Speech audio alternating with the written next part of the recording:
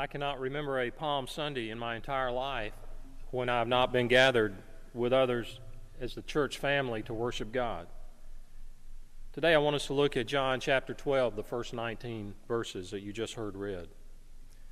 Let's look at the nature of faith as seen even as Jesus came within days of the crucifixion. Why did some believe and some did not? Why today do some believe and some do not? Two people can hear the exact same message, and one chooses to believe and another doesn't. Sometimes we choose to believe in what makes our life convenient, what makes life easy.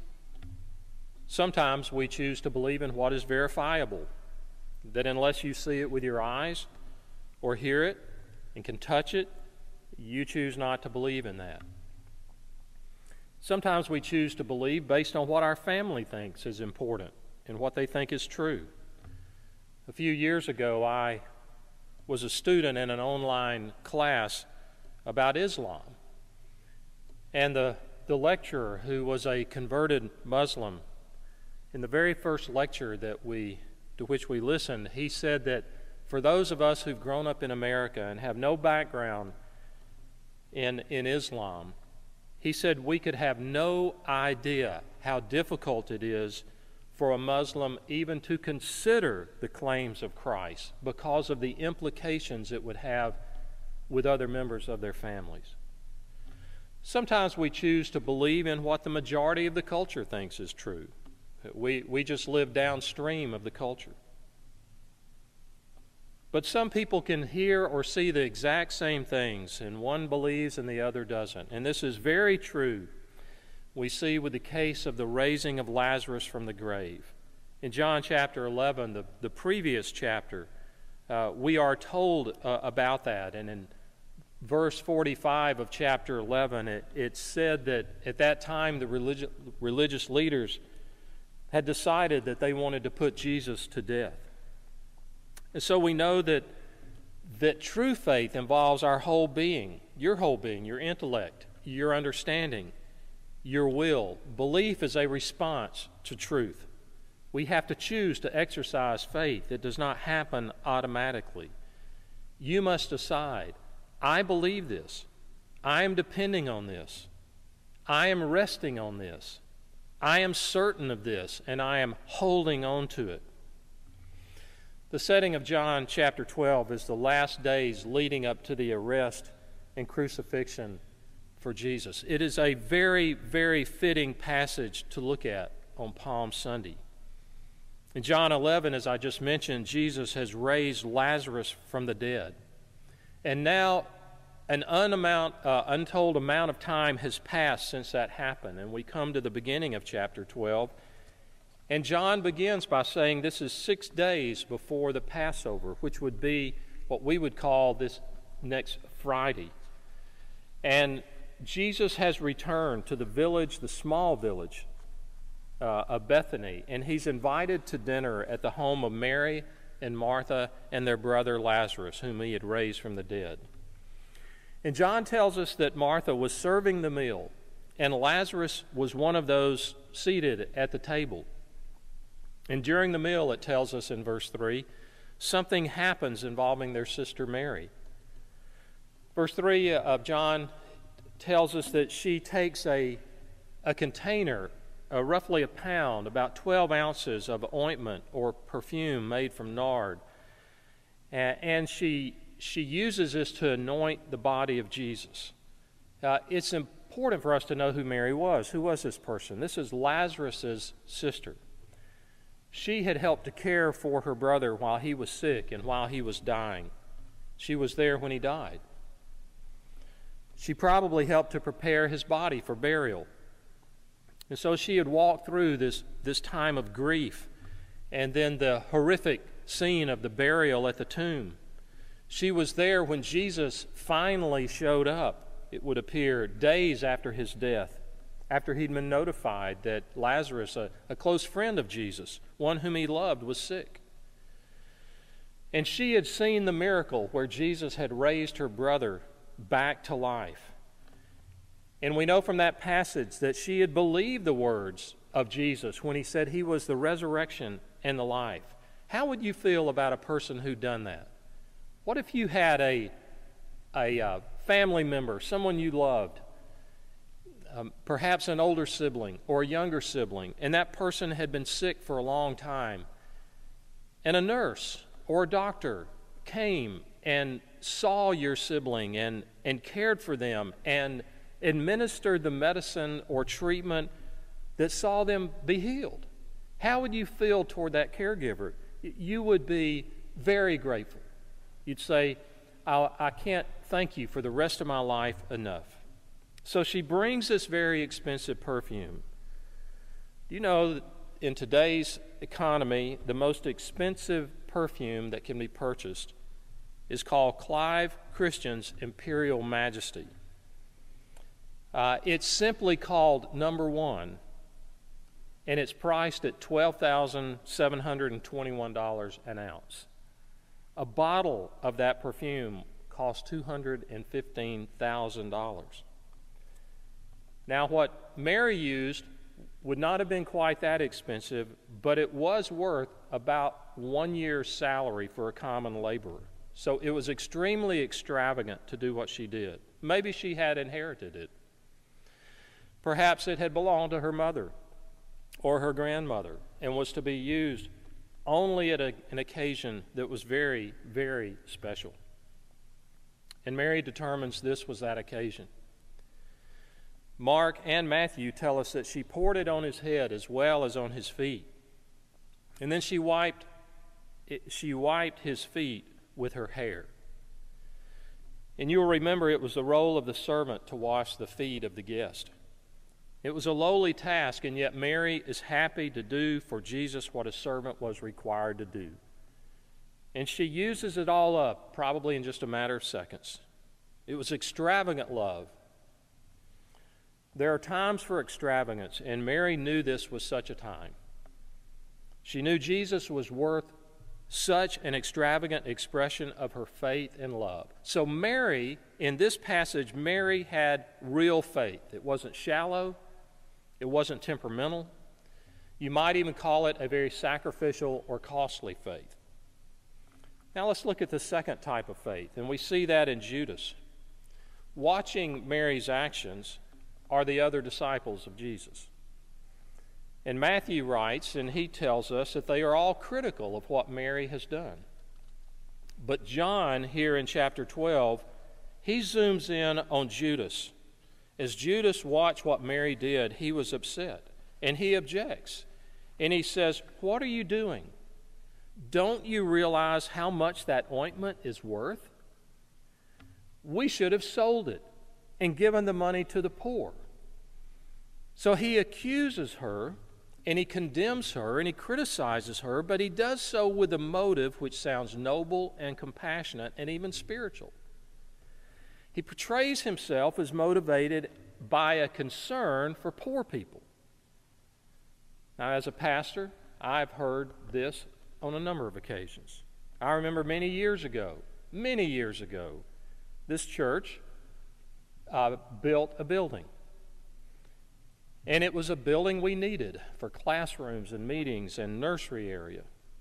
And a local reporter came to interview me, but mainly to do a little story, a little column about this new building in downtown Macon.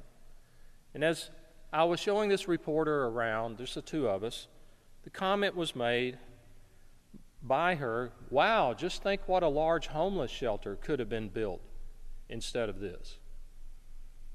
I've talked to people before that object to the fact that some of us and our church as a whole gives money to foreign missions, to foreign missionaries who are serving cross-culturally. And probably more times than I can count, I've heard people say, "I don't know why people do that. We have enough needs here in our own country." Well, could it be, and only God really knows hearts, could it be that such comments are intended to sound noble, as though behind that is a desire to help people? But really the criticism, I think, is often just a self-justification for doing nothing. Is your criticism truly driven by compassion? It wasn't with Judas. John tells us what was in Judas's heart. Judas was not concerned at all about the poor. He wanted that money to stay in the treasury because he had access to the treasury since he kept up with it. He was the keeper of the purse for Jesus and his disciples. And sometimes he helped himself to what was there. He stole. He embezzled from the group. So when Mary used this expensive perfume to anoint Jesus' feet, Judas saw a lot of his own personal profit lost. Judas was living for temporal values. Do you know that he betrayed Jesus for 1/3 the value of this ointment, the money he received? So he was living for temporal values, for money, for his own benefit. And he learned to act the right way and say the right things, but he was deceived. And in his heart, he truly did not believe. Could that possibly be you this morning? Maybe you're a person who attends church regularly. You may talk like a Christian. You may even intentionally act like one, but deep down, you know it isn't real for you. Well, in verses 7 through 8, Jesus speaks some words that may seem rather callous and harsh in response to Judas's thoughts. And he says, "Leave her alone so that she may keep it for the day of my burial. For the poor you always have with you, but you do not always have me." Now let's be clear. We know from the Scriptures Jesus was concerned about the needy. Jesus was compassionate toward the poor. But what he's saying is at that moment, there would be other opportunities to attend to acts of Christian charity. But on the other hand, the opportunity to show love and to honor him was quickly vanishing, for Jesus was only days away from his crucifixion. So the issue here with Mary was one of timing. When he says, "You can help any time you want, but you will not always have me," Mary, in a sense, was saying, "I have saved this for Jesus' burial, but I am going to give this gift now. I can help the poor tomorrow and the next day and the next, but I will not have another opportunity to express my worship and affection for Jesus." So Judas had a false faith. Mary had a real faith. Now let's look at a third type of faith that we see in the chief priest. The chief priests were members of a court in that day called the Sanhedrin. That was the Supreme Court, the equivalent of the Supreme Court of all the Jews in the world at that time. They had extensive power and authority. Did they believe in God? Yes. Did they believe in the Scriptures, the law and the prophets? Yes. Did they think God was capable of accomplishing miracles? Without question. But their faith was limited and it was misplaced. They had a garden variety faith in God, but it was not a proper understanding of the Messiah. And so they planned to kill Jesus, we saw in verse 53 of chapter 11. But now, verse 10 tells us, they plot also to put Lazarus to death. What was Lazarus' crime? Why would they want to see him put to death? Was there treason involved? No. Had Lazarus committed murder? No. Had Lazarus committed blasphemy? No. What was his crime? He'd been raised from the dead by Jesus. And as a result of this, in verse 11, it says, many of the Jews were going away and believing in Jesus on account of Lazarus. The Bible says persecution always follows those who serve Christ. In Matthew chapter 5, Jesus said, "Blessed are those who are persecuted for righteousness' sake, for theirs is the kingdom of heaven." In John chapter 15, it says, "Remember the word I said to you, a servant is not greater than his master. If they persecuted me, they will also persecute you. If they kept my word, they will keep yours." And then in 2 Timothy, we have that verse many of us have heard numerous times. 2 Timothy 3:12, "Indeed, all who desire to live godly in Christ Jesus will be persecuted." The Bible says you will be persecuted because of your commitment to Christ.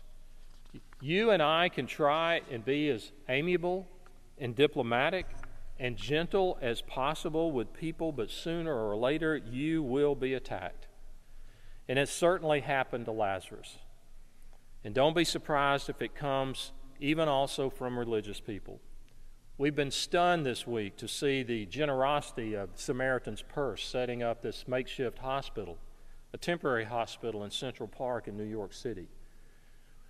With their own funding from their supporters, supplying doctors and nurses and care, and yet to see the attacks that have come by many because Samaritan's Purse holds to biblical views of marriage and sexuality.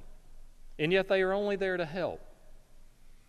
You and I can try to be as amiable as we want to be, but if we are followers of Christ, we will be persecuted. And that was true with Lazarus. As the way the chief priests saw it, it would be to their advantage not only to get rid of Jesus, but to get rid of Lazarus. For if he were put to death, then that would silence those who were promoting the fact that Jesus had done a miracle in raising him from the dead. So the chief priest had a misplaced faith. Judas had a false faith. Mary had a real faith. But now let me show you where perhaps many of us may fit in, and that's with the crowds in Jerusalem. They had a fickle faith. Verse 12 tells us Jesus comes into town.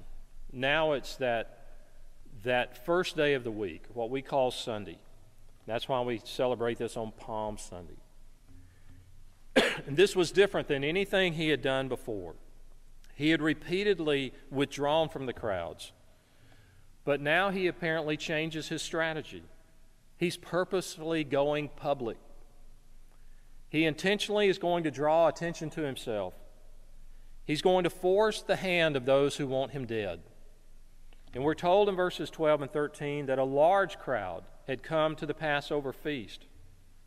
We're not given the exact numbers, but the Jewish historian Josephus estimated the attendance at Passover just a few decades after this, that it was to be between 2 million and 2.7 million people. So it's very reasonable to assume that the multitude in Jerusalem included perhaps a large portion of the 2 million visitors that would come at that time of the year. When the people heard that Jesus was coming, they took palm branches and they went out to meet him. Why palm branches? Well, it had to do with a military victory that had taken place 200 years before, when a Jewish leader named Simon Maccabeus drove the enemies out of Jerusalem. And at that time, after that victory, they had a parade which celebrated the victory with music and the waving of palm branches. And so from that point on, the palm branch became a national sign and a symbol of military victory, of triumph. They thought that Jesus was getting ready to give them victory over the Romans. And they shout, Hosanna, the word which is derived from the Hebrew, which means save now. The people looked to Jesus for salvation, to be saved, but not in a spiritual sense. It was going to be, they hoped and thought, in a military sense. And he's riding a donkey. Why a donkey? Well, it was a fulfillment of prophecy some 500 years before in Zechariah 9:9. The prophecy had been made that the Messiah would come riding on the foal of a donkey. Also, riding on a donkey was a kingly act which identified him with the royal line of David. But the people expected a military king who would break the back of the Romans who were occupying force there in Jerusalem. But that was not his plan. That is why they despised him, because he did not meet their expectations. They wanted Jesus on their own terms. Today, we often want Jesus on our terms. The crowd wanted a Jesus who would conform to their plans, politically and militarily, rather than conforming them to his plan. They wanted Jesus to destroy Rome, not to destroy their sins. They did not want him to destroy their superficial religion that only dealt with outward appearance. Aren't we like this today? We want Jesus, but we want him on our terms. We want a Jesus who will healthy and wealthy and prosperous, not one who asks for obedience and commitment and devotion. We may praise him as long as he meets our selfish desires. Some today may say, well, I'm a Christian, but I don't believe everything Jesus taught, and certainly not those parts of the Bible I don't like. My God, the God I worship, is a God of love who always wants us to be happy, and therefore anything I can do to be happy, he obviously approves of. He would never punish anyone. If those thoughts ever cross your mind, then you and we are like the crowds in Jerusalem. We want Jesus, but we want him on our terms. And those in Jerusalem were expecting and wanting a military deliverer. Now, here's the problem with a fickle faith like that. If we just want Jesus on our terms, the problem is that faith will not endure. It cannot stand up in a crisis. It cannot endure prolonged hardship. It's like a person entering into a marriage assuming that I'm getting married because it's going to meet all my needs continually and always. I won't have to give anything. I won't have to help anyone. It will meet my needs. But that does not last. And that's why the crowd, or at least some in the crowd who shouted Hosanna on this day, shouted crucify a few days later. The Bible says he is the vine, we are the branches. He is the potter, we are the clay. He is the shepherd, we are his sheep. And maybe you are sad. Maybe you are sad right now. And you are very perplexed at what is going on. And where is God in all of this? But when the crisis hits, that's when you need a strong faith to hang on to God. A fickle faith is easily crushed when hard times come. And you may say, and I've heard it, I used to believe, but X happened. This friend of mine died, or I was betrayed, or my wife left me. And ever since that time, I just could not believe anymore. And so I lost my faith. My response as a pastor would be, good. Lose that faith. Good? Yes. Because you don't want a faith that cannot carry you through hardship and difficulty. A faith which cannot sustain you in crisis is not a good faith. A faith that cannot be tested is a faith that cannot be trusted. A faith which can easily be lost is really no faith at all. And I'm sorry Jesus did not meet your expectations. But now use the Bible and get the right expectations. Come to Jesus as he is. Come to the God who is able to do whatever he pleases, with whomever he chooses, whenever he wishes. I want to appeal to you to believe in Jesus, the Jesus of the Bible. You may fear what you might lose. You may say, well, there are no guarantees, and I'm afraid my fears will be realized. I might lose friends or face or social standing or funds. But the Bible says you stand to gain everything. Jesus said in Mark chapter 10, truly I say to you, there is no one who has left house or brothers or sisters or mother or father or children or lands for my sake in the gospel, who will not receive 100-fold now in this time, houses and brothers and sisters and mothers and children and lands with persecutions, and in the age to come eternal life. He says you will receive multiple things that you have now, and in the end eternal life. Do you desire that? If so, pray with me today. Let us pray. Father, I thank you for sending Jesus to live and to die for sins. And we thank you and accept your payment for sins. We give ourselves to you. Make us the people you want us to be. Thank you for the gift of eternal life. In Jesus' name, amen. Now please stand, if you will, for our benediction. This was the benediction that Aaron was commanded by the Lord to pronounce on the people after they had gathered Now may the Lord bless you and keep you. May the Lord make his face to shine upon you and be gracious to you. May the Lord lift up his countenance upon you and give you peace. Amen.